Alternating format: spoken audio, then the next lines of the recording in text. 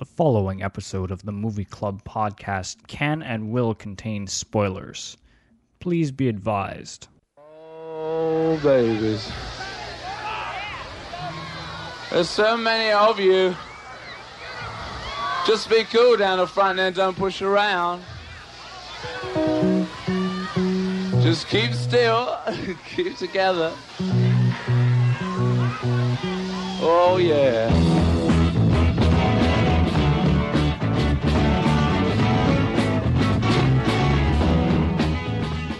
Okay, hello everyone. Welcome to the Movie Club, episode number 2. We made it to episode number 2, and I'm just going to go around the virtual table here, and everybody can introduce themselves. I'm Sean from Film Junk. I'm Jay from Film Junk. I'm Andrew from MoviePatron.com. Play Canadians, neither one of us take the initiative. I'm Kurt from Twitch. And I'm Marina from Mad About Movies. So it's going to be a good discussion today. We've got 2 movies to discuss. First off, we're going to be talking about the Maysles Brothers film Gimme Shelter, the Rolling Stones concert film. And also we're going to be talking about Sergio Leone's Duck You Sucker, also known as Fistful of Dynamite. So it's kind of, in some ways, 2 very unrelated movies, but I'm sure there's going to be a few connections that we can discuss as well. Now, I guess we decided we're going to start with Gimme Shelter. And I don't know, personally, I'm thinking this is going to be an interesting one to talk about. Now, maybe I'll throw it to you, Jay, just to briefly give a little synopsis. This was kind of your choice for this particular episode. Yeah, this is one of my favorite documentaries of all time, and probably my favorite rockumentary of all time.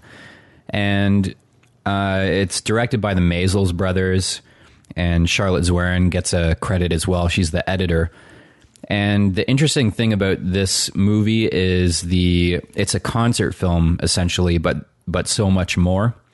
And I think it's one of the Maysles brothers' best films. It's probably my favorite of their films. I think Salesman is a better documentary, but this is very watchable for me, very rewatchable.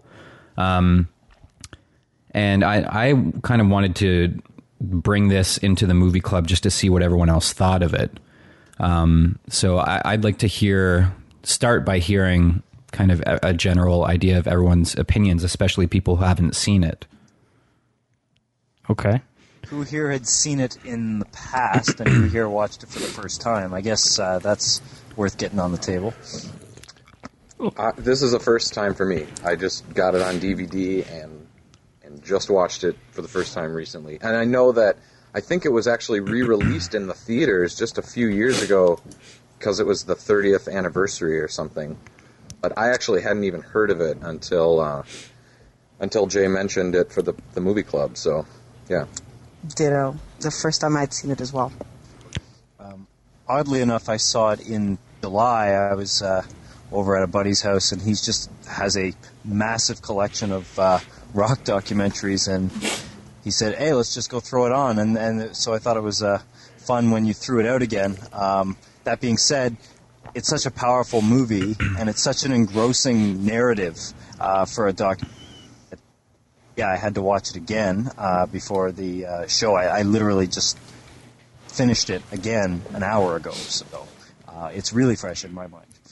Okay. Well, actually, I had never seen it. I've heard Jay talk about it quite a bit, and I sort of knew the general story, but had never seen it. Now, is the Criterion version the only version that's available right now?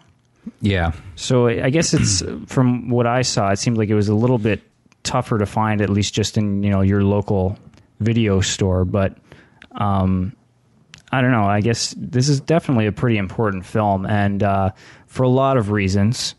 But I don't know. I guess we can start by, I think, Kurt, you may have brought this up either on the Movie Patron Cinecast or maybe even on our previous Movie Club podcast. Just the fact that it's kind of a generational thing. It's, the end of the 60s, beginning of the 70s, and So the concert that this was filmed at took place in '69, I believe, correct? 2 years after the so-called Summer of Love. And I guess in a hindsight 2020 thing, it's sort of the death knell. And you almost every shot, the organization, the beginning of the concert, all the opening acts. Compare Janis Joplin and Monterey Pop, which is sort of the beginning of the Summer of Love, and then look at, say, Tina Turner's sort of microphone fellatio in this one, and the mood is just very different. It's, for me, what makes it the funeral or the sort of the end of the party is it just feels like when you're in a bar and you just know that a bar fight is going to break out. There's just this mood over everything. Everyone's a little bit angrier, or there's a tension in the air.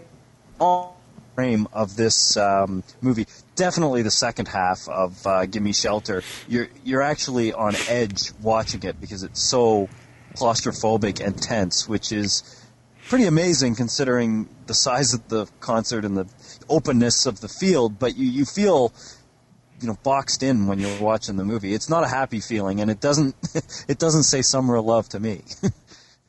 No, I mean, it kind of, I don't know. I mean, to set up some of the backstory for this. Now, I guess this was the Rolling Stones tour, and the big thing that happened is the Hells Angels were working security for this show. And one of the things I was curious about, and I don't, it never really covered it in the film, I was kind of thinking, well, how did they come to be working security? And so I guess the deal is that they had done some security for the Grateful Dead in the past. And, so, the Grateful Dead knew the Rolling Stones, and somehow that just turned into something they decided to do. And they did a show in London with the London chapter of Hells Angels, and it was fine, no problems at all.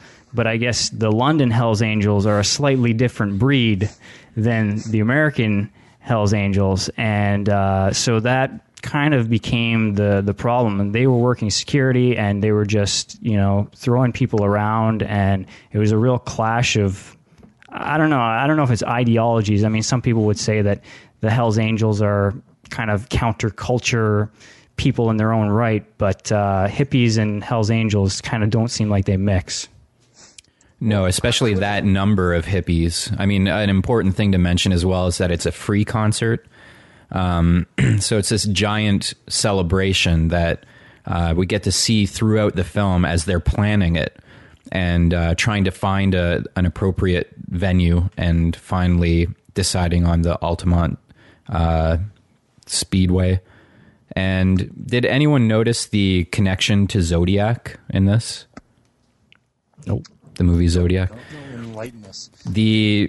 One of my favorite characters in the movie, speaking of the whole process of setting up the concert, is the white-haired promoter, the fast-talking kind of promoter who is Marvin Belli, who is the guy. Yeah, he's on Zodiac, the guy that calls in and requests to talk to him, and that's the actual guy in Gimme Shelter, which I thought was interesting after having seen Zodiac, because I didn't know anything about that guy. But he is probably one of my favorite characters in this film. Just that kind of fast talking. He talks like someone only who grew up in the 50s or the 40s and 50s would talk. Like you're never going to find anyone around nowadays that is as smooth a talker as that guy. This is the guy with the black rimmed glasses? Yeah. Well, it's interesting. You when you brought up the Hells Angels before, that wasn't the only problem, though. It was almost like a perfect storm of problems because they switched venues twice. Right. And when they had to move from, what was it, like the Sears Speedway to the Altamont Speedway, they had 24 hours to disassemble whatever they had set up at one and move it all there. And when you look at I've been to a number of these outdoor festivals, and no outdoor festival I've ever been has a stage that is only like 8 inches or, 20 centimeters. I mean, that's the capital problem. Like even during the opening acts during the day, people are just like the stage is full. I think at one point I saw a German Shepherd just walk. Yeah, I noticed that too, and I was like, "What the hell is going on?" But that's kind of the impression too that when the Hells Angels were hired, I think at some point in the movie they talk about how they were paid in, basically just free admission and all the beer they could drink. Right. Yeah. And I think that was a major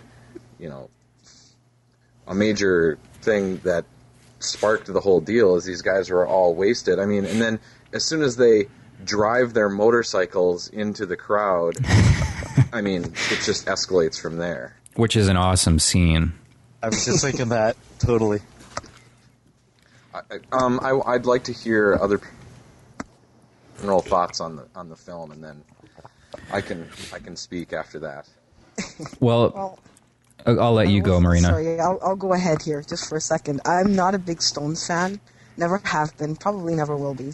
So I was a little worried when it starts off with musical numbers. So I was glad to see that it was more than just a concert film.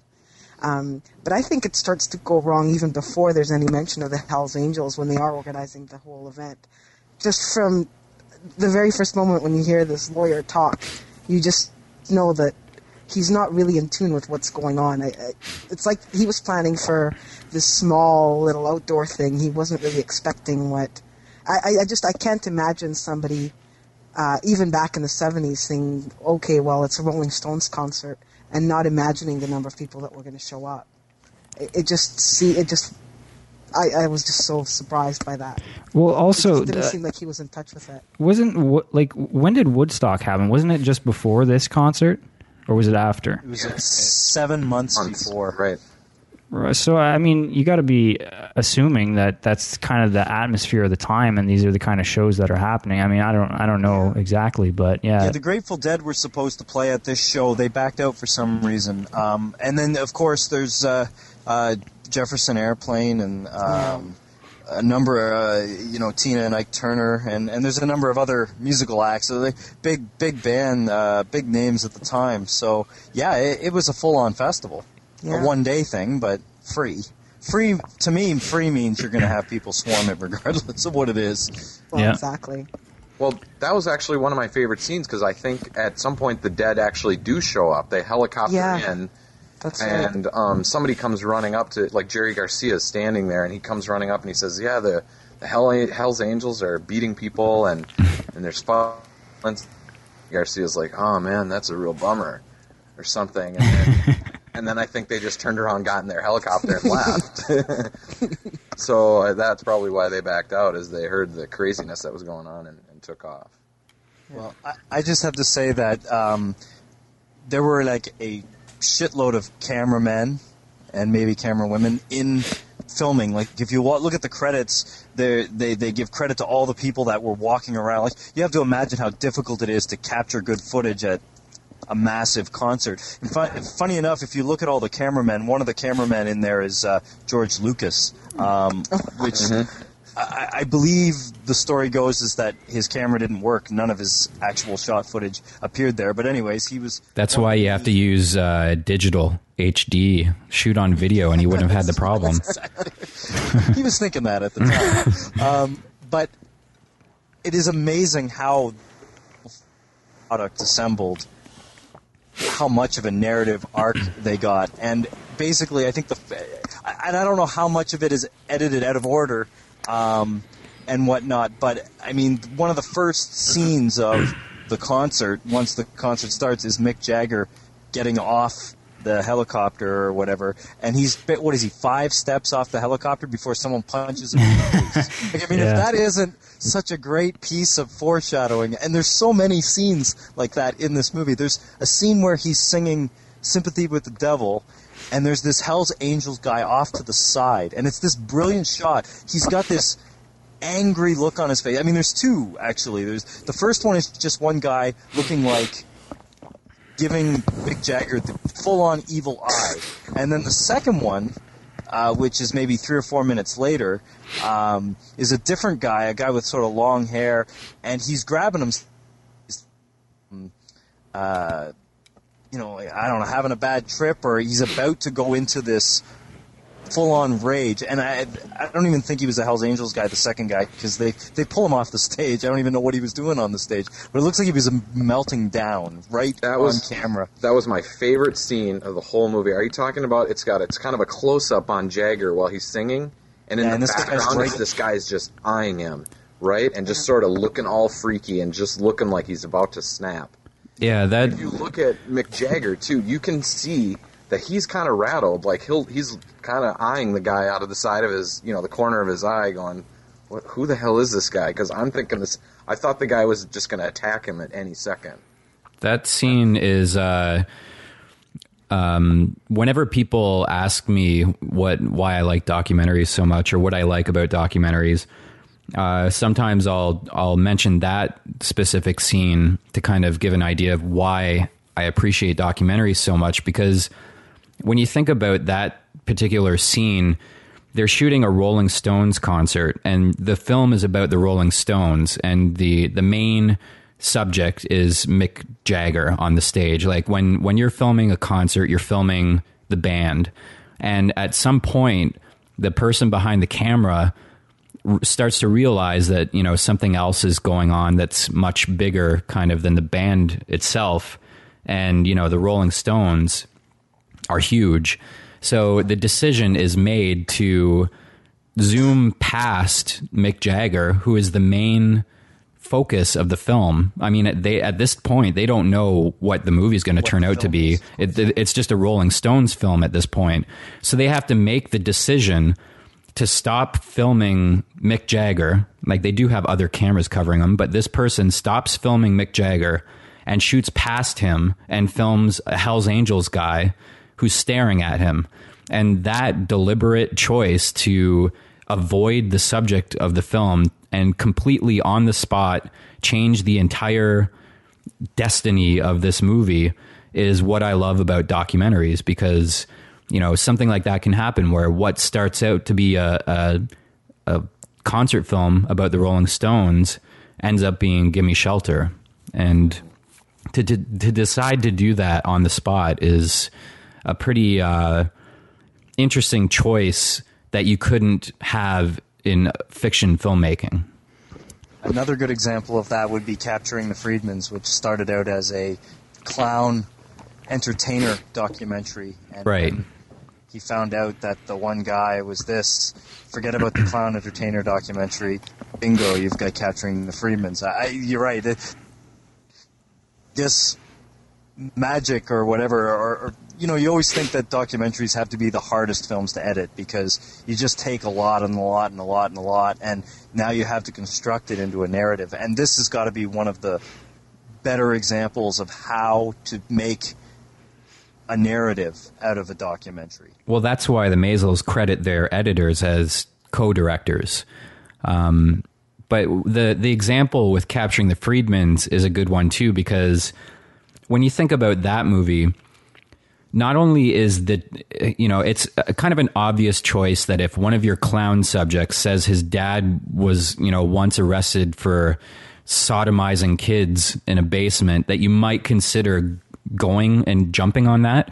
But the hard part is, how do you take this clown and say, okay, look, we started talking to you about this clown business for our clown film, but now we want to feature your sordid family past in our film, and we want you to allow us to trust us enough to tell your story to the world.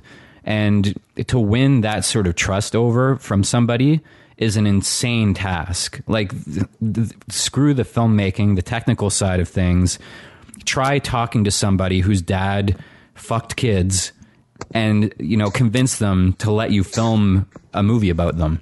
And it's the same thing with the Maisels brothers. If you look at the subjects that they've worked with, I mean, they filmed the Beatles, they filmed the Stones, they've worked with Christo, the artist, and they have this knack of getting in with people, getting in on their good side. They filmed Capote and Marlon Brando, and so obviously they've got some sort of technique down where they can get this trust from their subjects, and everyone looked at them as the guys to go to for documenting whatever they needed to have documented. The so-called intimate documentary. Because, right. I mean, this movie even opens up with the Stones watching, the nasty footage, of course. The thing that makes the Altamont concert famous is that someone was knifed to death right in front of the stage. And the movie actually opens with the Stones watching a guy being knifed to death at their own concert. That's pretty heady stuff, yeah. Well, I think intimate. I think it's a good point too that a good chunk of documentary filmmaking is working with people, and that's one of the things that makes Gimme Shelter different from there's so many. You can go to the store and look at concert films or music DVDs, and 90% of those are just marketing tools for the band to market themselves. But here's a movie that it doesn't really make the Rolling Stones look good, but somehow they were able to gain the trust. The filmmakers were able to gain the trust of the Rolling Stones to do this, and it just results in such a crazy inside look at something that you never could have gotten any other way. Well, look at the scene when they're in the recording studio and listening back to Wild Horses, and that scene that just starts on Keith Richards, I think it was Keith Richards' snakeskin boot kind of moving to the rhythm, and that whole scene is just them listening to that recording.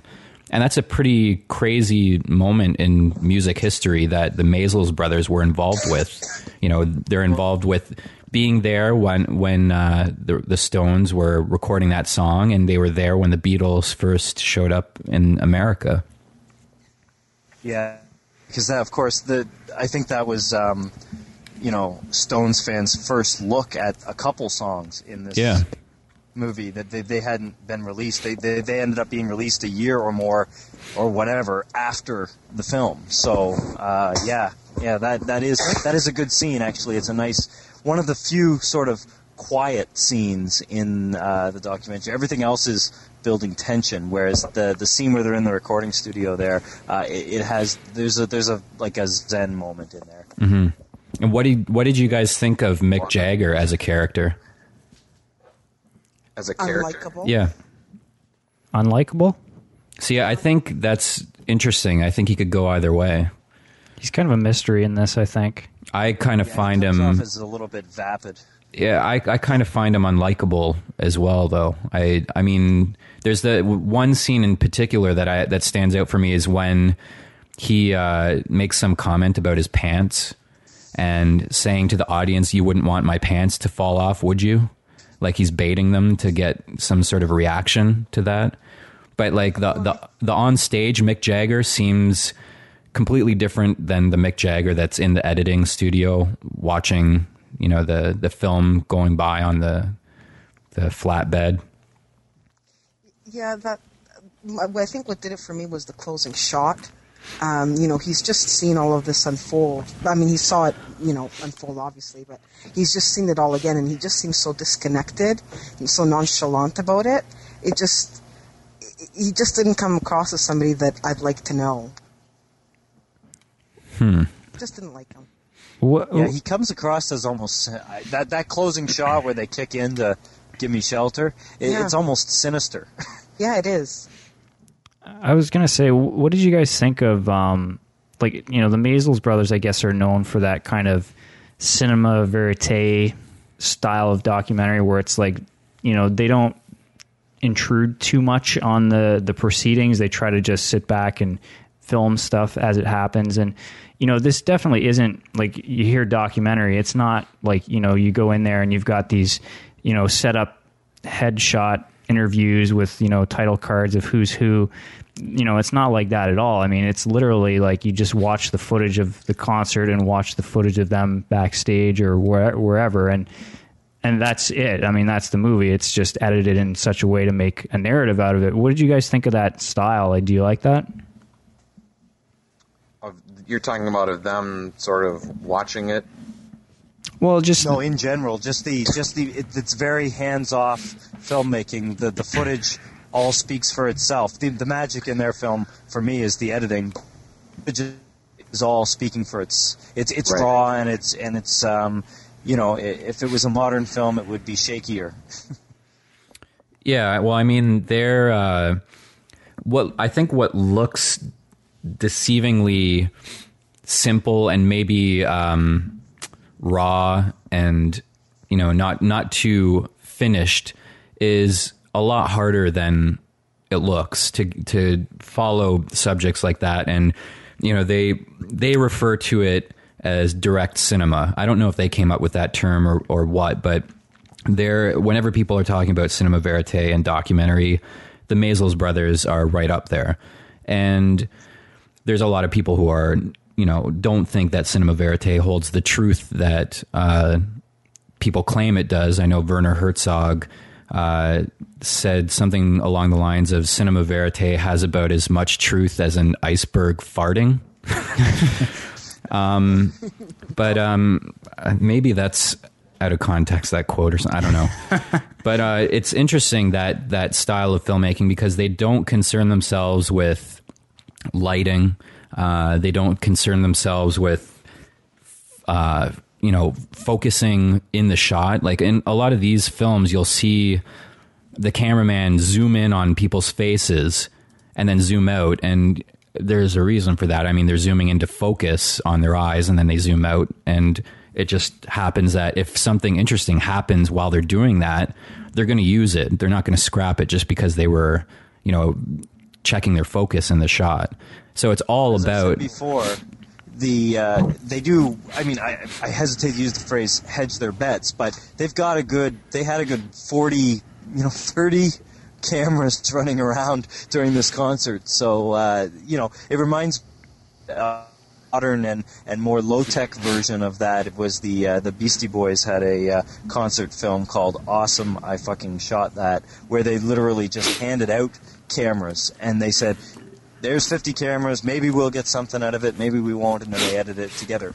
Obviously not the sophistication of this, but the same idea of raw, right, direct is a good word. Yeah, I mean, I guess this would be an example of one of the bigger Maysles productions. I mean, they shooting a concert requires more than one camera.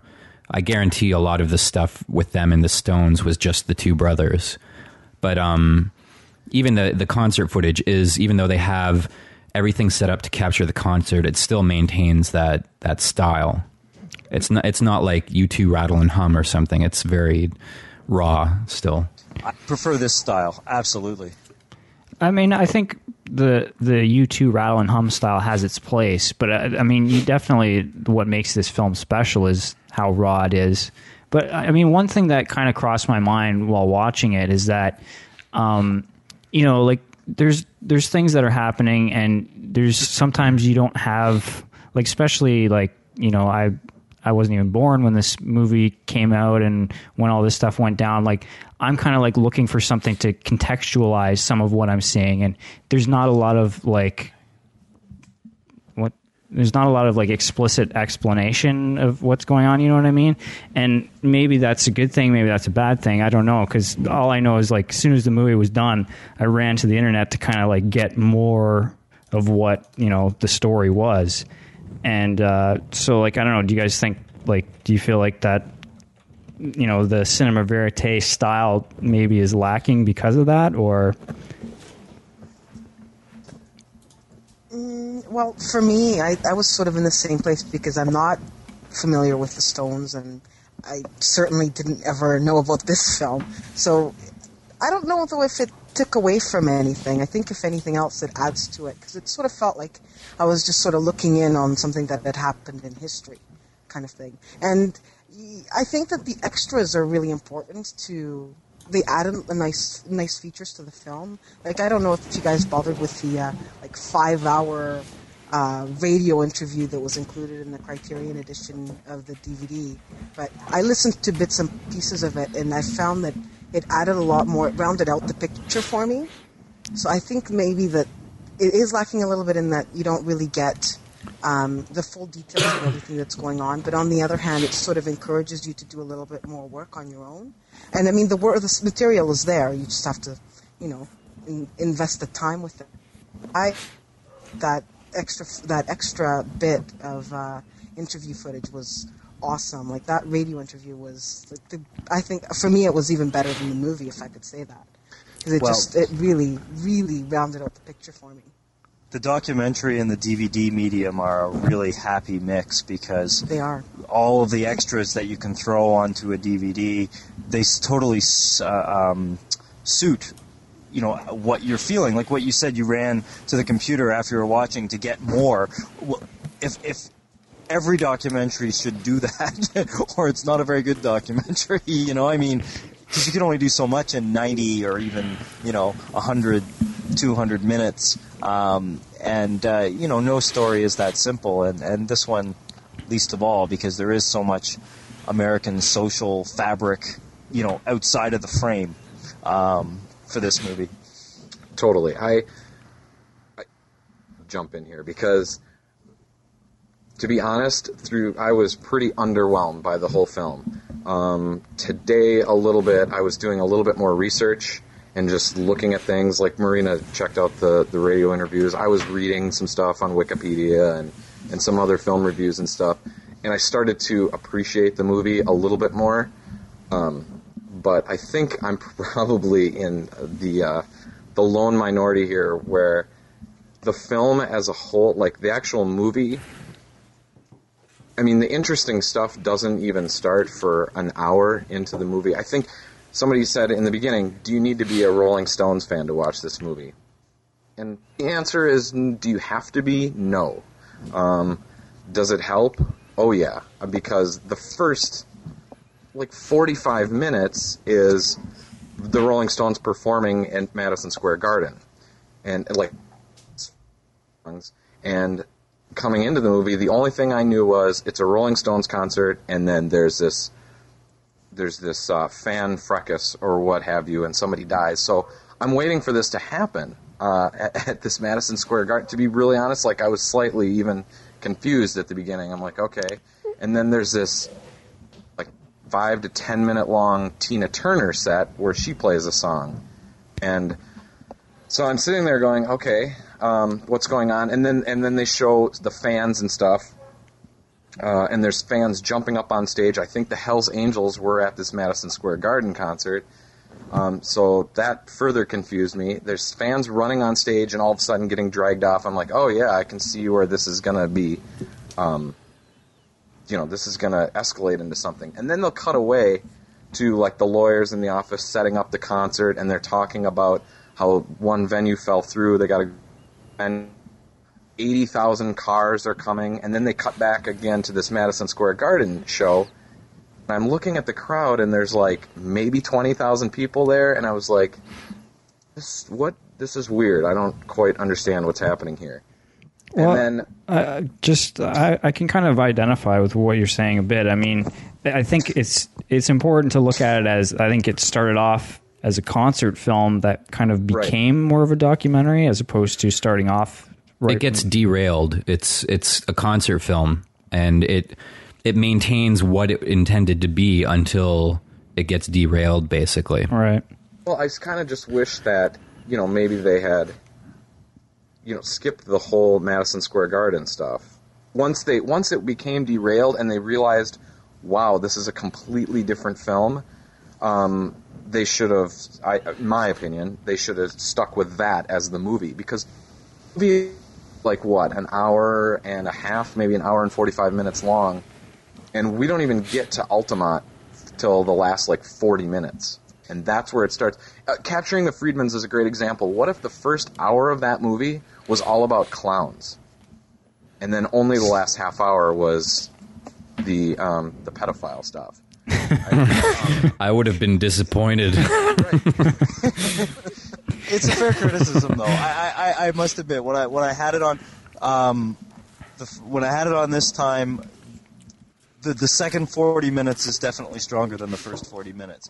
But on the other hand, the first 40 minutes starts to contextualize you as to the Stones' rhythm in America before that happens. So you do get this, it's sort of like, character building in a way.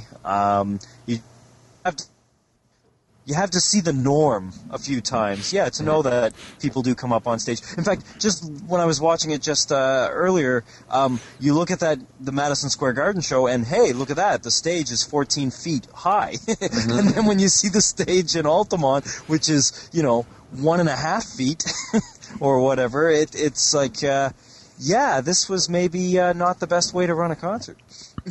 I kind of look at it similar to like Death Proof in that, how everything comes so late in the game with that. And I don't know. I guess maybe because I am a Rolling Stones fan, so I enjoyed the first 45 minutes because I enjoy the Stones. And I can see how someone wouldn't, if they're not really into that, or if they go in thinking they're getting something other than a concert film, they'd be kind of checking their watch. And the filmmaking here isn't very, breakneck speed. It's very paced, and you do spend a lot of time in the office, the lawyer's office, with a lot of that business. That part's interesting. Yeah. It's just like these full on, 2 or 3 songs in a row. I to be really honest, I fast forwarded through some of that. Can you imagine the Stones fans that were going to see the Rolling Stones' "Gimme Shelter" if there were no performances? That's what I'm saying. I think that this movie is much better if you're a Rolling Stones fan. It's basically a concert film that gets a little more interesting than the usual concert film. You could either watch a Rolling Stones concert film that's just a straight, documentation of a concert, like Penny Baker's Ziggy Stardust and the Spiders from Mars film, where it's just a concert. Or you can watch Gimme Shelter, where you're going to get a concert, but you're going to get someone stabbed as a bonus. Yeah, fair enough. And I agree. Once the crowd shows up and we start wandering around the fans and there's, drugs and all that stuff and crazy people going on, that's when it started to get interesting for me as a casual film goer, not as a Rolling Stone fan. Right.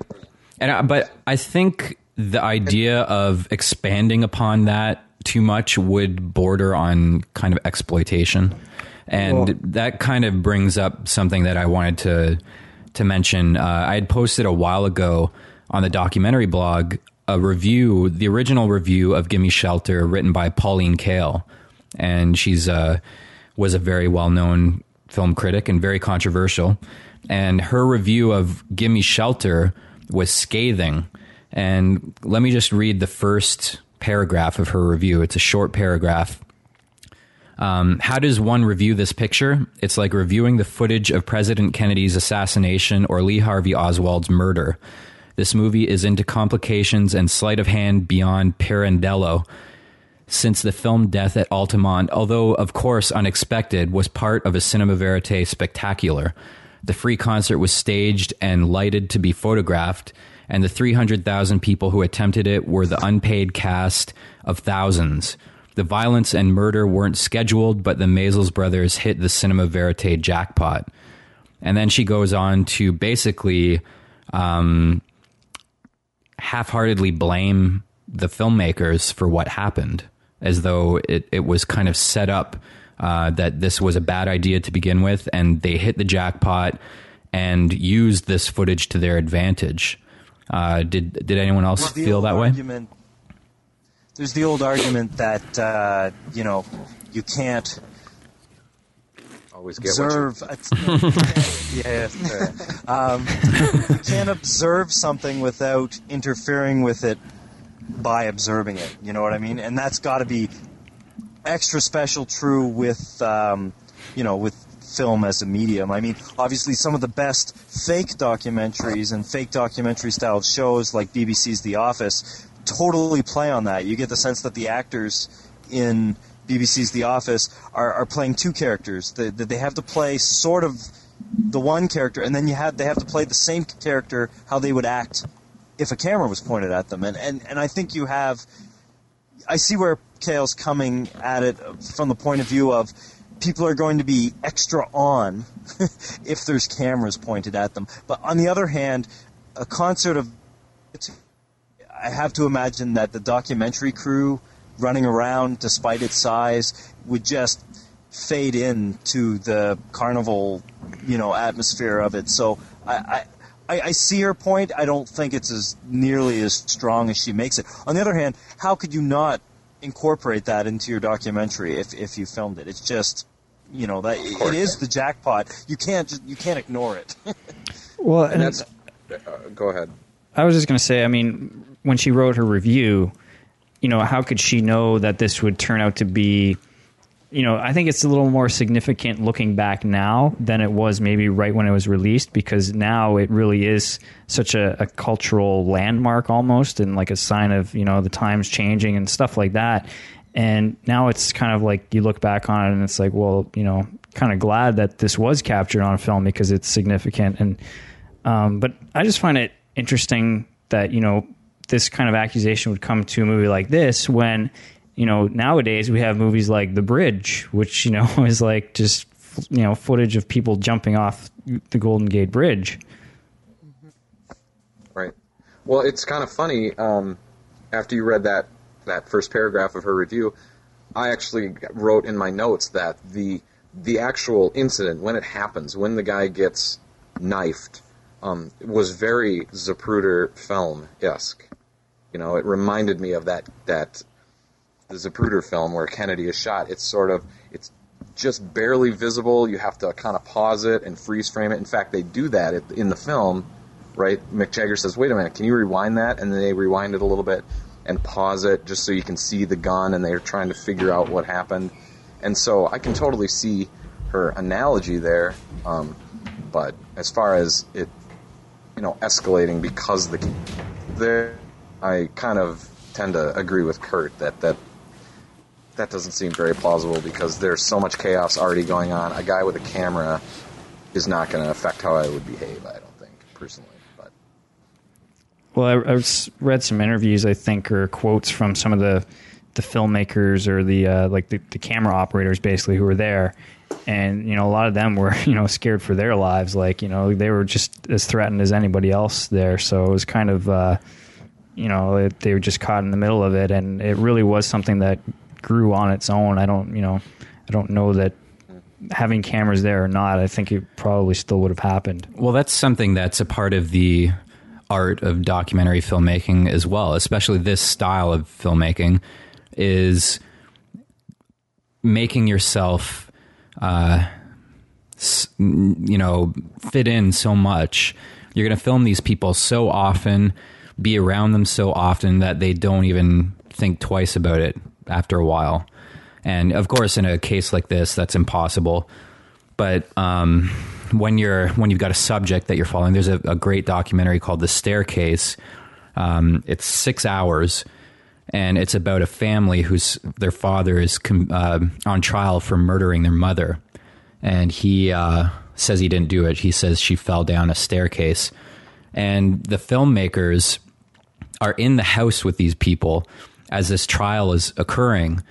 And they're at the dinner table as they're discussing their father's innocence. They're in the house as the media, there's a sign on the door that says, "Do not disturb, please give us our privacy." But these filmmakers, they've allowed in the house, they've allowed them to invade their privacy. And they're there so often and in such intimate environments that it's like they become the fly on the wall. And I think that's possible. But I think it takes a skilled manipulator. Or time. Lots of time. I mean, in a way, in a one-on-one intimate situation, it's going to take a heck of a lot more time. But in a gigantic concert thing, I mean, the fact that this happens late in the final act, and the concert's been going on all day, and that's another solid argument for saying, the crowd isn't collectively responding to the fact that, maybe there's some more lights than there would be at another concert, to make it more camera friendly, or the fact that there's many camera crews and stuff wandering around. So on this one, I think Paul and Kale may be tooting their horn a little bit too loudly, but that's part of her charm. What I think set the whole thing off was that giant naked fat lady that was crawling all over everybody in the audience. The what? I'm sorry. There was a giant naked fat lady that My goodness. crawled over everyone's heads up to the stage, and she looked like a witch. That set it off right there. Well, hey, speaking of sort of like manipulation or manipulating, I was reading, as I said, I just researched it a little bit more, and there were some people that were talking about who were actually there and stuff and saw this movie, and the way, I think even Kurt had said something about how it's not maybe quite in order, and yeah, the way they edited it, all the footage together is not in order of how things happen. They edited it so that it looks like it kind of escalates as it goes along. I hope I'm not ruining the movie now for people, but apparently, you know, some of the harsher things actually happened before some of the lesser things. You know, the Rolling Stones continued to play on for apparently several songs, and it was one of their great performances or whatever. And there's a scene where I think Jefferson Airplane is playing, and you know, one of their guys gets knocked out by a Hell's Angel or something, and apparently that was put into the film in a different spot in time when it actually happened. So I don't know, do you feel like you were manipulated at all by the experience of being there? Wasn't maybe quite as intense or quite as big of a deal as they made it seem? It's more intense because you're being manipulated, but I mean, it's hard to watch any film. There's no such thing as a film that doesn't manipulate, and I think in this case I like the fact that this film straddles a traditional documentary and a full-on narrative film. So you are actually tense documentaries that you can possibly watch. It's edge of your seat at many times, and you can feel it boiling. And if they had to take some editorial license to get that, well, I'm sorry, they're welcome in my book. It's still a film. Like, it's still filmmaking, and if there was no manipulation, we would probably be looking at a 300-hour film. But I mean, I don't think it's that important when things happen. Like, it's almost like if there was a documentary about, you know, Hiroshima, and in the documentary, Hiroshima happened in the late afternoon when really it happened in the early morning. And, you know, I don't know, it doesn't matter. Lots of people died anyways. It doesn't. Put it this way. I happen to agree with you guys. I was actually throwing it out there to see. Okay. Well, it's a good question, because a lot of documentary filmmakers are, you know, raked over the coals over a lot of things like that.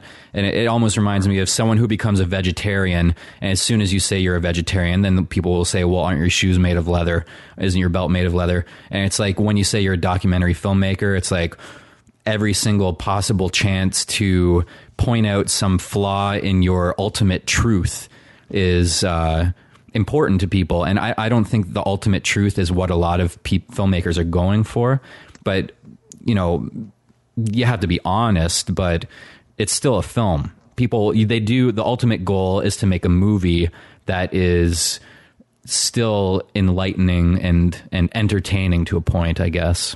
And it's like adapting a book or remaking a movie. You don't want to do it shot for shot. That would be your, you know, quote unquote truth. You want to capture the spirit. You want to capture the essence. And this movie, in time, if they had to, you know, massage things time-wise to capture and give you that essence, as, you know, them filmmakers as artists see that essence, then bingo, they nailed it on this one.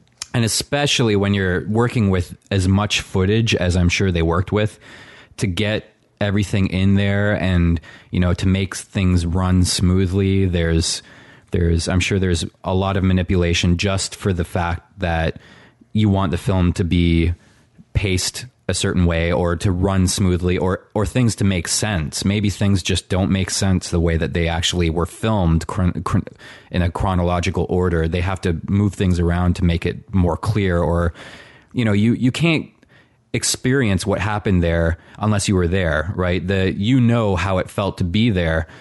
So by showing people some raw footage of that environment, you're not going to get that sense of, you know, looming doom or dread just from a very basic shot of, you know, the ongoings at the concert in real time. You have to help people a little bit that weren't actually there to experience that feeling through, I guess, manipulative editing, because it is filmmaking still, and it's the same techniques that fictional films use to, you know, get a emotion out of somebody when they're watching them. Good point. All right. Well, I guess maybe we should wrap up the discussion on Gimme Shelter and move on to Duck You Sucker. Does anybody have any sort of final comments on it? Did you enjoy it? Would you recommend it to others, or anything else? You want like a star rating? I don't know. Did we do that last time? I don't think we did. But I don't know. Would I recommend it to others? I think so. I mean, it definitely gets interesting, but as I said, you know, unless you're a Stones fan, you can fast forward through a lot of it. Just the early concert footage. The later concert footage is important, obviously, but, you know, all the parts where they're at Madison Square Garden, it's a rock concert video. If you don't care about the Stones, you can get through that part and it doesn't matter.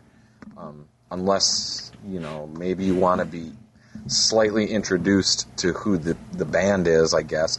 You know, and there's some other shots of them in the hotel room and just hanging out, and some lingering shots on their faces that I just personally didn't really care about. I wanted to get to the story that I knew the movie was going to become. So that's the only recommendation I guess I would make. As for me, I'm not sure if I'd see it again. I guess I'd recommend it. And even if not, I think it captures, I think you guys have already mentioned it a fair bit, but it really captures a point in time and a change in culture.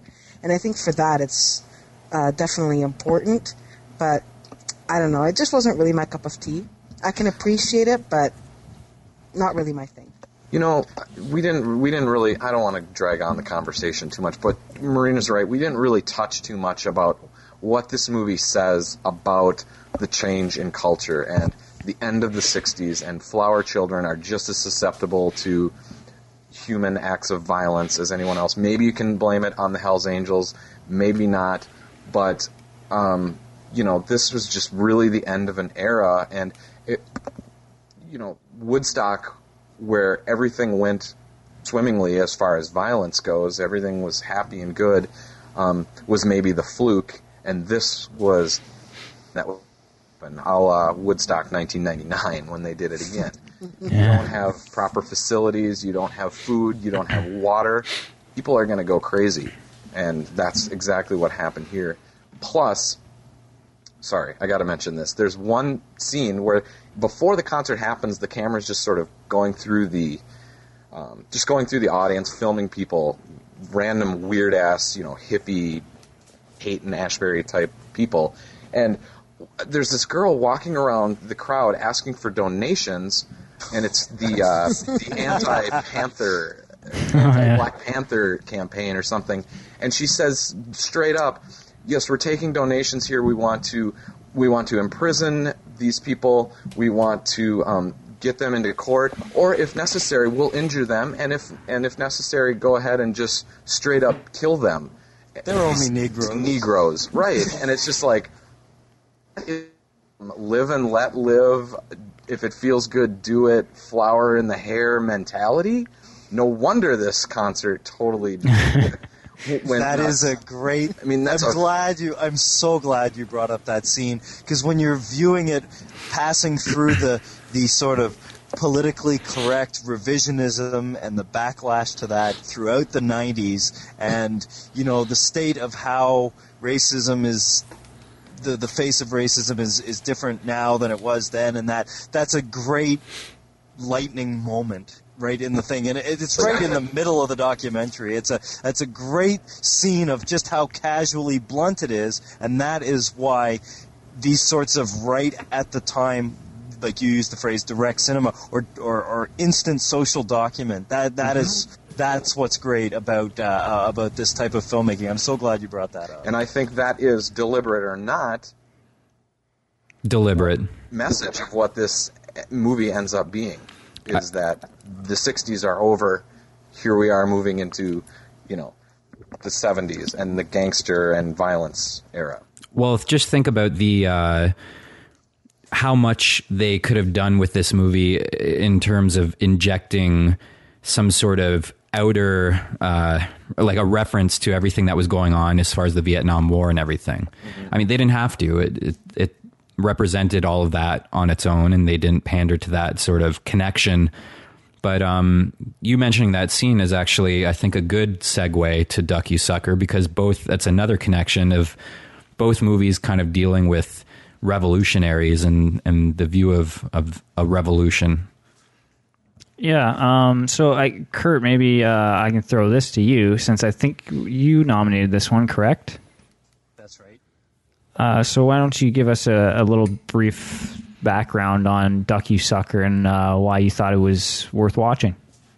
Well, first of all, maybe this is a broad and sweeping assumption, but I think that most people that watch a lot of movies or enjoy movies will find themselves at one point running into Sergio Leone. He was just one of these great, iconic filmmakers, and a lot of his images are highly known images, and you're going to run into, if you watch movies passionately, you're going to run into Leone at some point. And so, the obvious one would be to pick, The Good, the Bad, and the Ugly, or Once Upon a Time in the West, or even Fistful of Dollars, which was the remake of the Japanese Yojimbo.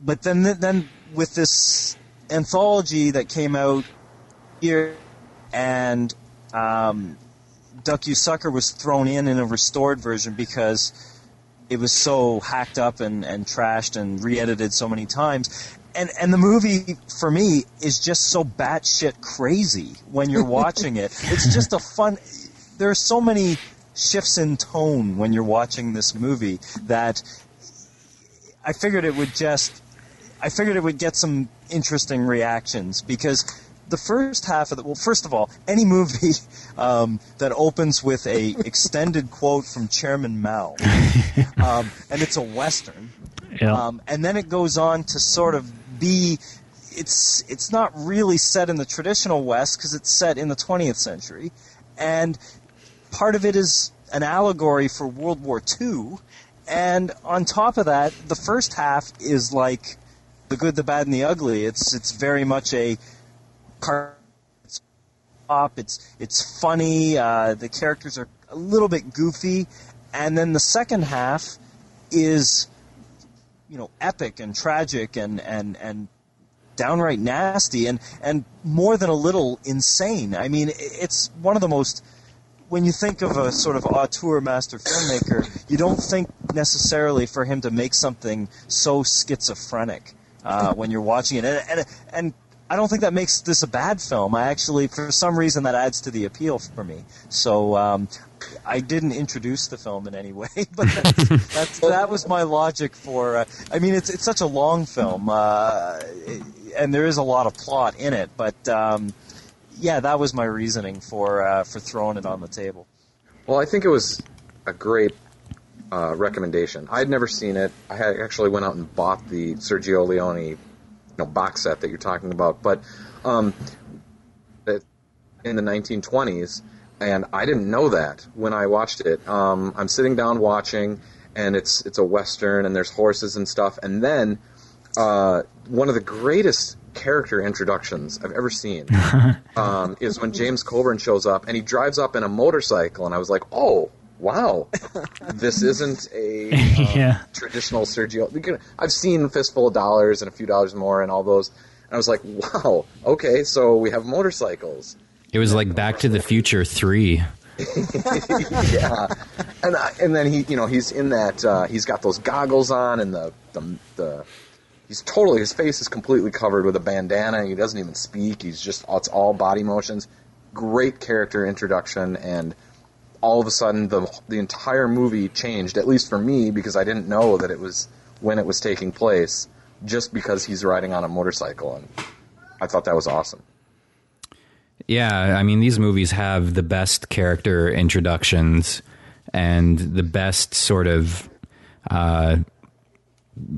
just cool representations of actors in films. I mean, it reminds me of when From Dusk Till Dawn came out, and Robert Rodriguez would constantly talk about how it was his goal to make George Clooney look like a star, and he purposely shot him to look cool all the time, and give him the action shots and whatnot. And that probably, I'm sure that comes from Sergio Leone, and that introduction is amazing. And what's even more amazing is the music, which is so, you would almost say, completely out of place. But I love Ennio Morricone's music, and mainly I love his kind of pop soundtracks, like for Endangered Diabolic, and he does an awesome soundtrack in the movie Grand Slam, where it's just got these really quirky like organs and vocals, and the vocals in this movie, where the character's name is Sean, and the actual vocals are going Sean, Sean, Sean, which is, right. Like, who even thinks to do that? Like, anyone else doing it would be cheesy, but it's awesome. Well, I have to think that some of the Leone, whatever, peyote Leone was doing while he was making this movie, I think he was passing it around the campfire, because that soundtrack, it's not just the Sean, Sean, Sean part, it's also this sort of yeah. And that's what I think it adds to the goofiness at the beginning, but then you actually get acclimatized to it, and it's a texture of the movie, and it really does work with with the material. And you're right, it shouldn't. Right, it's completely out of place, but for some reason it works entirely. Like, in some points, in some points it's like not even music, it's almost added sound effects more than it is a score. Mm-hmm. But two, there's some very chipper music in a lot of places, and happy music, while some really nasty, unpleasant shit is happening. And it's like, it's so odd to hear this nice, happy piano song and people are being blown away. That was kind of an odd conglomeration there too. Mm-hmm. Well, it's kind of like Kurt's mentioned, how the movie kind of jumps, a lot of different tones and shifts, and the music kind of, in a way, just embodies that. Like, the music's just kind of, jumping around, and, when you think it should be, dramatic and evil, it's not, but then sometimes it is, and like, yeah, it's definitely an interesting soundtrack to an interesting movie. You mentioned the Sean thing. That I just wanted to. This would be the only plot thing that I go up, and I think that's always been one of the debatable arguments for this movie. And I'll just throw it out there. I mean, James Coburn's character's name is John Mallory, and his buddy, I thought his buddy, who's played by a New Zealand actor, David Warbeck, I thought his name was Sean. Well, they have this sort of flashback element, but and I think that there was always, people assume that some of this flashback is a lie, or I mean, you yourself mentioned that you think that James Coburn's character's name is Sean, or that he is Sean, when his character's name is actually John. Well, I think he introduces himself as Sean, and. Yeah. Well, Juan asks him, "What was your name?" And then he says, "John." Well, because it isn't Sean the equivalent to John in Ireland? I was just going to say, I could probably clear that up, because, Sean is, I believe, the Irish Gaelic form of John. And as we know, his character is an IRA revolutionary, or however you want to put it. So it should be noted that the IRA did not exist in the time period that this movie is set, just another insane element. Even though he plays an IRA guy, the IRA didn't exist until a few years after when this movie was set. Anyway. Yeah, I heard that part too. I actually rewound it because I was like, I swear he said Sean. And he, just what you said, he said, but changed it to John. Well, yeah, I guess because the guy wouldn't know. He just changes it to John to keep it simple, I guess. Right. And then he's, you know. Because Sean is just such a weird foreign name to him. I know. Well, and that does tie in nicely with the whole constant shifting identities. It's something that Leone loves to play with. How, you know, over the course of his long movies, you keep seeing different sides of these characters. You know, like, I mean, the opening for Rod Steiger's Bandito character, it just sums it all in a nutshell. Like how you get him, you know, as almost obsequious at the beginning, and then when he gets on the stagecoach, and then there's a reversal, and then over the course of the movie, you constantly have identity reversals, and so forth. So I guess the name thing just sort of adds to it. Yeah, well, that's one of the things I love. Like, I love this movie. I could probably watch this movie over and over just for, if anything, just to hear Sean, Sean, Sean. But the thing that I liked about it is the messed up friendship that they had going on between Juan and John. And Juan is, you know, by the end of the movie, I'm like, you know what? I love Juan. That guy was awesome. I loved him from 10 minutes in. But then you think, well, you know, Juan is a good guy, but 10 minutes into the movie, Juan was raping a woman. But, you know, you forget about Juan's rape. You just enjoy Juan for who he is, and that's just a good peasant. It's just one of his quirky personality traits, that's all. Well, and he won me over in the end. Oh, I'd smack you if I could. I was going to say, oh my God. But I mean, even after that scene where he does, did he actually rape her? Or was this consensual? Yeah, it was. Afterwards. Yeah, it was very kind of just up in the air. I don't know, like. Yes. It's just more of the charm of Juan. And there's a huge earthiness to the whole scene. Not only do all of the the upper class end up in pig shit, but the scene on the stage when they're all eating in incredible close-ups. That is just screams Leone's need to get at the most sort of earthy and biological aspects of people. You know, I mean, all of his other movies do it with the extreme close-ups on the eyes and all the folds of the skin and the sweat and the dirt that gets into the folds of the skin in the outdoors. But just the soon-to-be rape victim, fumbling with that cherry during the whole scene. It's almost, you could almost interpret this level of she decries the barbarism, but, she kind of wants it.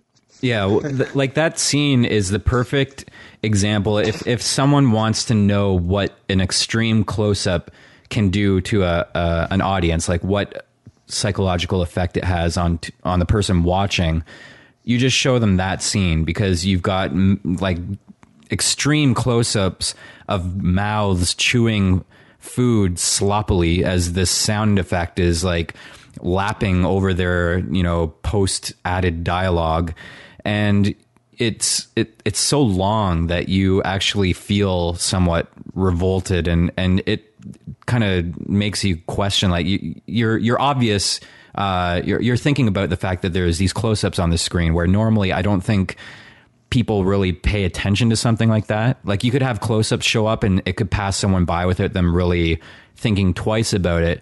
But with this, these close-ups are in your face and they have a very obvious, you have an obvious response to it, and that is disgusting. Someone in one of the extra features on the disc mentions how one critic referred to that scene of the close-ups of the mouths as saying it looked like the close-ups of unwiped bottoms, which is disgusting.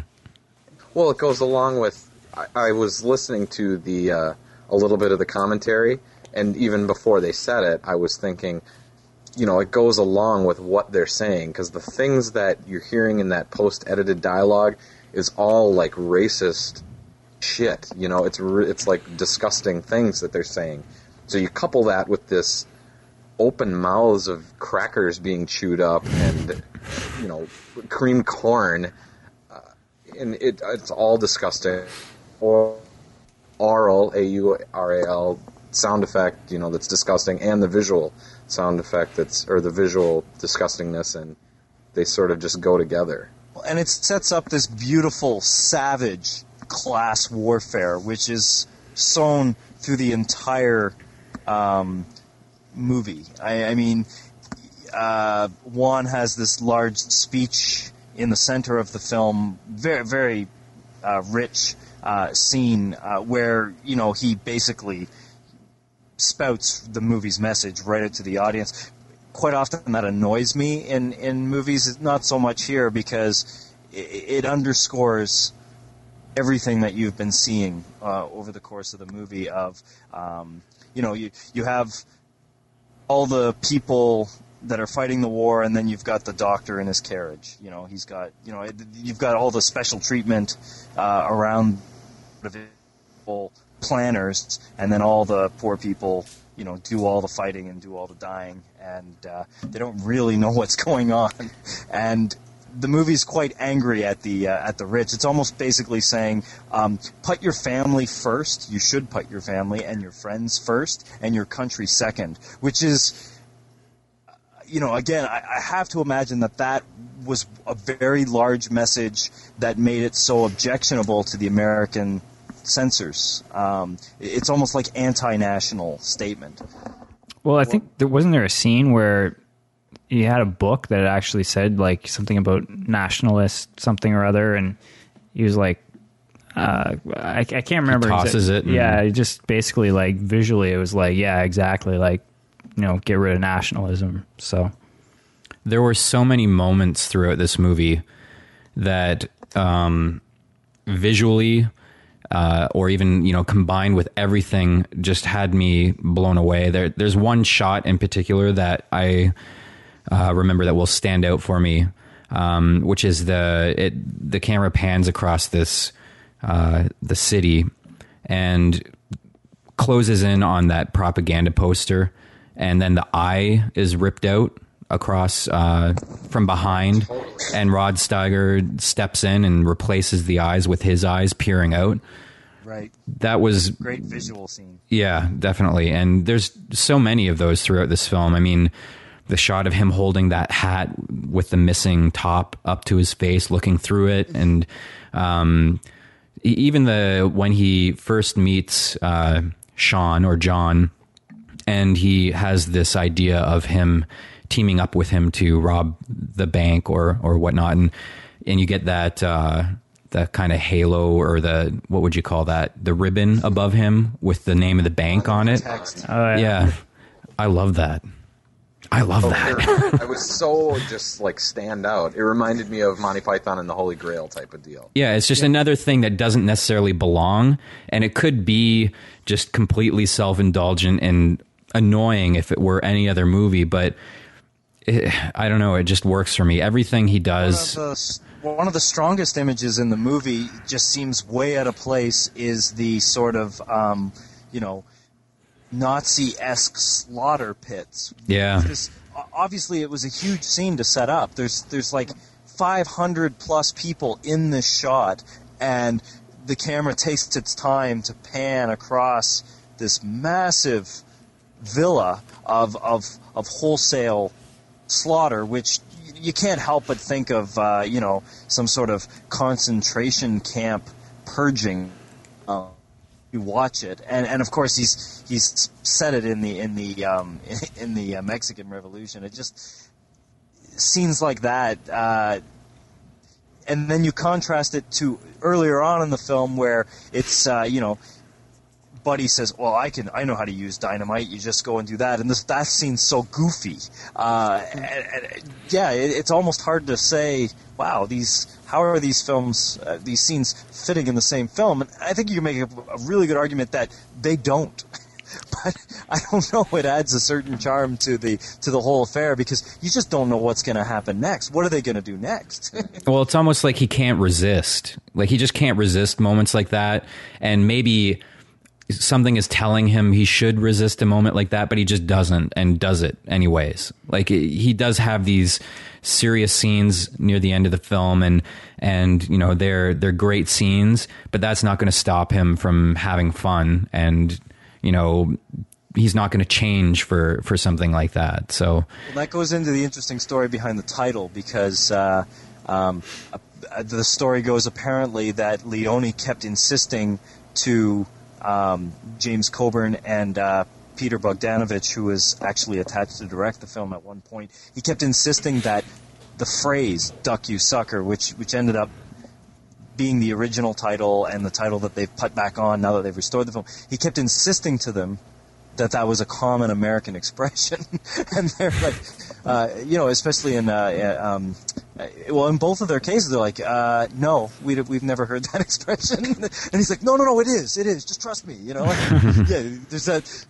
His desire for it outweighs maybe a you know, a clear, rational thought. But I don't know. I mean, many films, you know, any genre mashing, wishing a bunch of stuff together, that sort of we've gone right off the deep end vibe. For me, it's part of the selling. It's part of the selling point. It's a horrible name. It's a horrible title. Yeah, but it goes past horrible. Yeah, kind of cool. I agree. I agree. But, you know, because it goes to sort of the goofiness of the movie and Sergio Leone, especially the whole beginning of the movie. But it just reminds me of when you said "Duck You Sucker" the first time, and I was like, really? That Mr. T movie? I'm going to get you, sucker. The movie you want to review?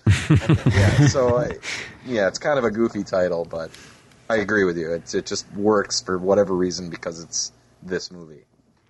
Well, I think it's interesting too. Like, I mean, I guess Sergio Leone, you know, he's got the classic films that people know, and this one, like, I hadn't heard of it, and I'm sure plenty of people have never heard of it. And you know, when you sit down and watch it, you know, it's probably, you know, I don't know all of his filmography, but you know, it seems like it's the craziest, you know, and maybe that's, you know, for some people it could be a little too crazy, and you know, you sit down and if you want it to all mesh into one cohesive whole, you might be kind of not understanding it. But you know, when you sit down and just watch it as a fan of film, I guess, and just enjoying each scene as it comes, and there's just a sense of fun to the whole movie, I think. Did anybody not like it? Well, I'm not going to. Surprisingly, you guys picked a good one.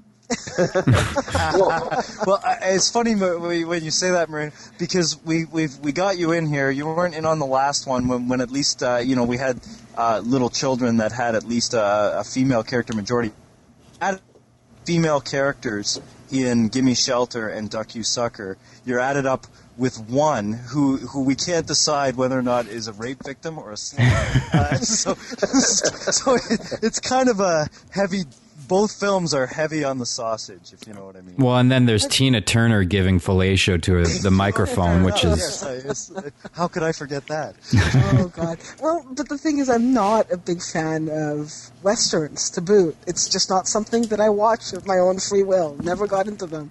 But this one, I had a lot of fun. I'd totally watch it again. I'm actually considering I need to buy this DVD, because it was a lot of fun. I'd watch it again. I'm kind of with you, too. Like, I'm not a big Western guy, and, you know, I think I'd like to go back and take in more of them. But this one, you know, especially for someone who hasn't seen a lot of Westerns, it's kind of like, wait a minute, this is a Western, you know? Like, you know, just all the elements that are just don't belong in a typical Western, and I guess that's what makes it fun. But I don't know. I think Sergio Leone, like, from just the sense that I get of his movies, I mean, he seems like he kind of goes beyond, you know, Westerns, and, you know, like, isn't he pretty celebrated just for, you know, things like the extreme close-ups and just what he brought to style in film in general? Yeah, make no mistake. I mean, he's known obviously for his three big westerns, but even though his filmography is much broader, and he ended on that, he wanted it 10 hours long. He tried to get it to 4 hours, and it ended up being like 3 hours or whatever. The gangster picture with James Woods and Robert De Niro and Once Upon a Time in America. But no, he added so much, if you want to get all highbrow and eggheadish, to like film grammar and how to stop film. And what's interesting is this is in between Once Upon a Time in America and The Good, the Bad, and the Ugly. And The Good, the Bad, and the Ugly is sort of like a comic book. It's so much larger than life and comic book. And this movie is sort of some sort of bizarre, not quite perfect transition to much more humanist, which is Once Upon a Time in America. And in fact, this is sort of, it got renamed A Fistful of Dynamite, which would imply that it went with A Fistful of Dollars and a few dollars more, which it couldn't be further from that. But one of the subtitles, the film's got so many different titles, was Once Upon a Time, ... The Revolution. And I think it sort of, that's a nice sandwich, the Once Upon a Time in the West, this one, and then Once Upon a Time in America is sort of a nice past filmmaking.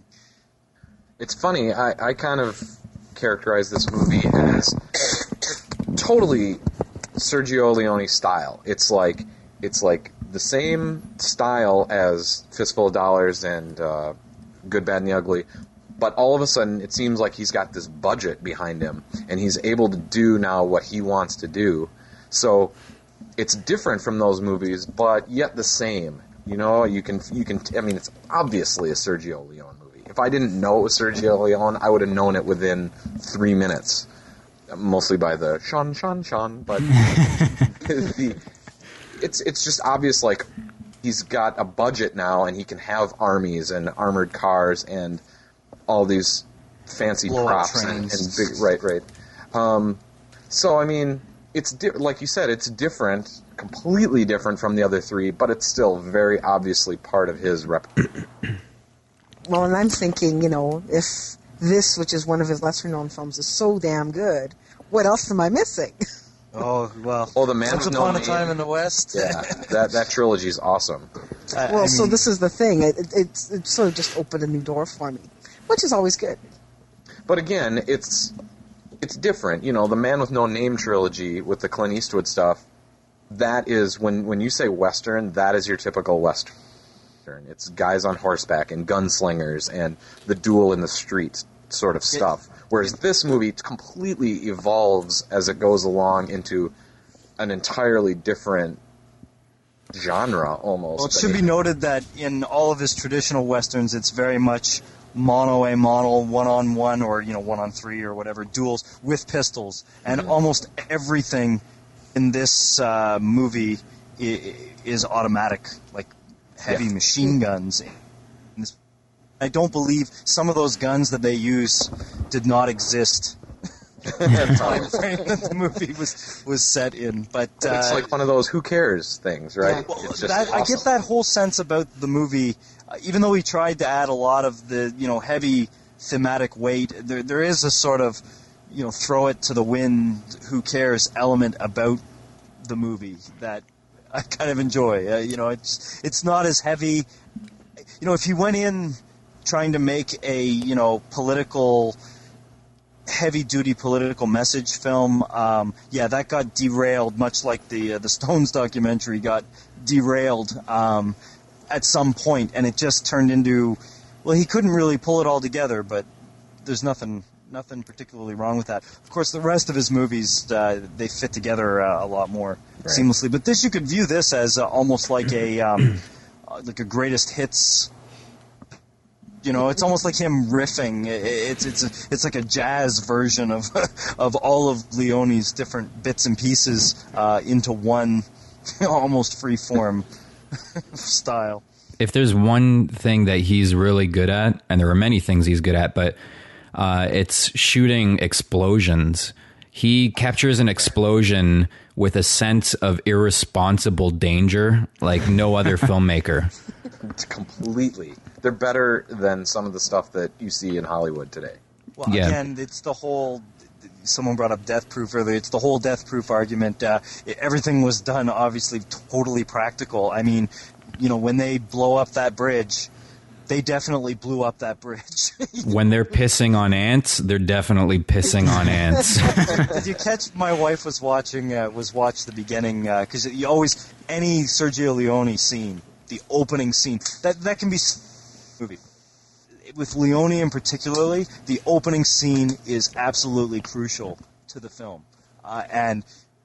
Yeah, the pissing on ants has got obviously the allegorical, but then the goofy element. Did you catch the shadow joke? Yeah, but I was trying to figure out if the shadow was his belt or his massive hammer, because I'm pretty sure my wife said that was my wife said is, well, someone's having fun with anatomy.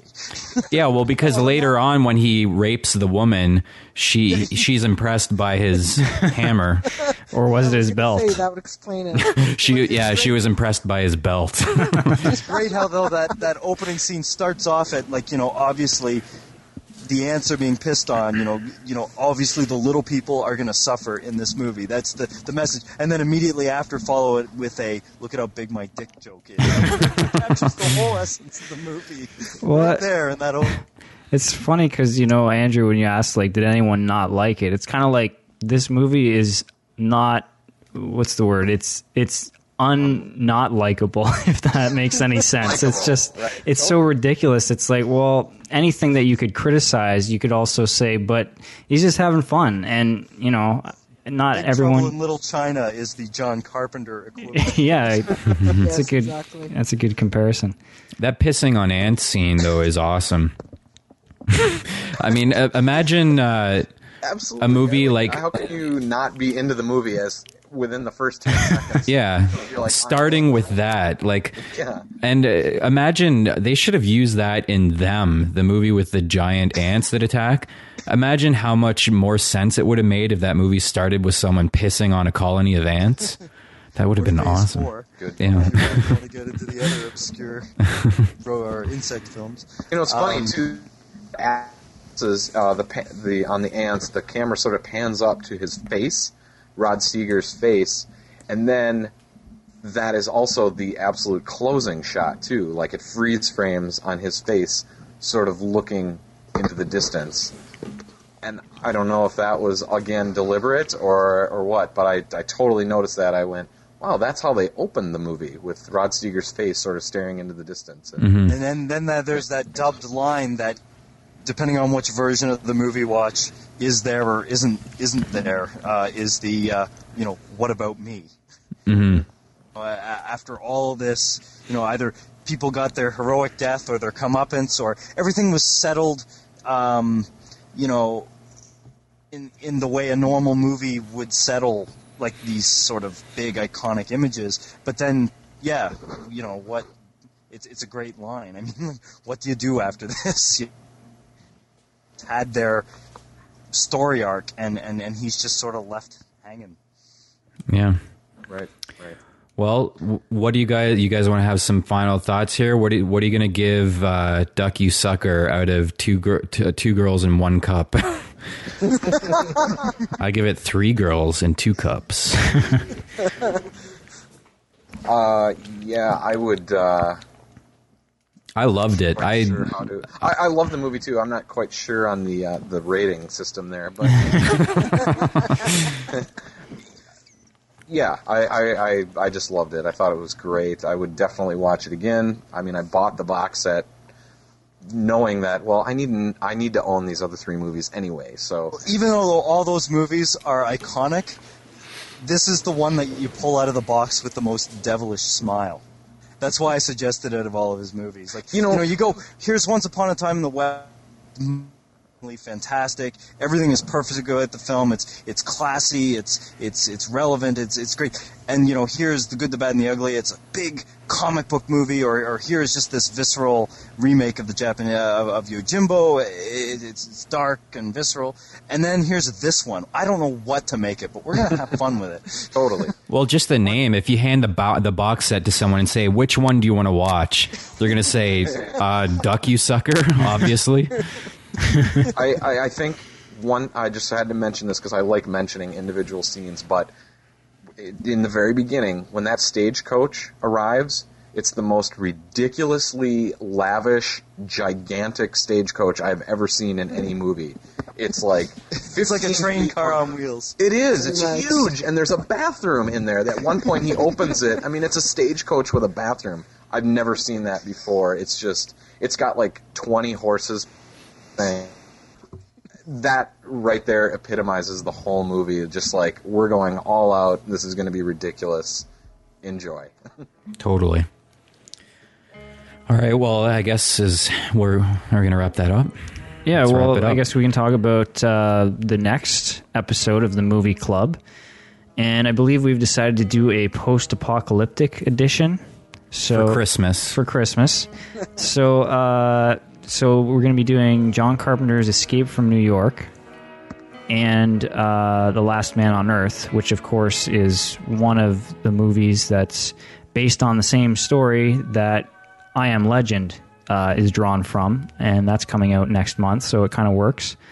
How many times has I Am Legend been made into a film? Because there's Omega Man with Charlton Heston as well. Yeah, so I think it's just the 3? I think so, as far as I know. As far as I know, it's only 3 as well. Wow. So, yeah, I've never seen that, so I'm looking forward to seeing that. So we hope you will join us for the next episode, which will come 1 month from now, and follow along with our discussion there. And I guess we should mention we're still in discussions about how to do a website for the Movie Club podcast, because we want to have sort of a central place for discussion about the movies that we watch. And we're going to try and set that up. It's not ready yet, but maybe by next episode we'll have something. But in the meantime, you can email us at each of our individual websites and, let us know what you thought. So do we want to just quickly, once again, plug each of our sites so everybody knows who we are and where to find us? So, I'm probably I'll post this episode at moviepatron.com. It'll be on the blog, so just click blog at the top of the screen, and that will get you there. Okay. And I'll post it as well. At some website I can't madaboutmovies.net. I don't remember. I'll plug it for you. I love Marina's site. Mad About Movies is an awesome site where I go all the time for news that's not about Justice League and Spider-Man 3. God. It's about good stuff. So there you go. Yeah, just shoot me now. Yeah, daily stop for me, as is Film Junk. So, but we're doing Spider-Man 3 on the episode afterwards, right? Oh, I got lots of things to say about Spider-Man. Well, I'll tell you this. Because it was Spider-Man. Rocket Robin Hood is coming out on DVD. Oh my God. Part of that is tempting for me. Because when you say Spider-Man, I always, to be honest, I always think of those made for $10 in Toronto animated 1960 Spider-Man cartoons. They will always be Spider-Man to me. Even though he spent I don't know how many billions or millions of dollars making this trilogy of Spider-Man films, I always think of those cartoons that recycle the same footage over and over and over. Well, thanks for joining us, and thanks for listening, and we'll see you guys again on the Movie Club podcast. Sean.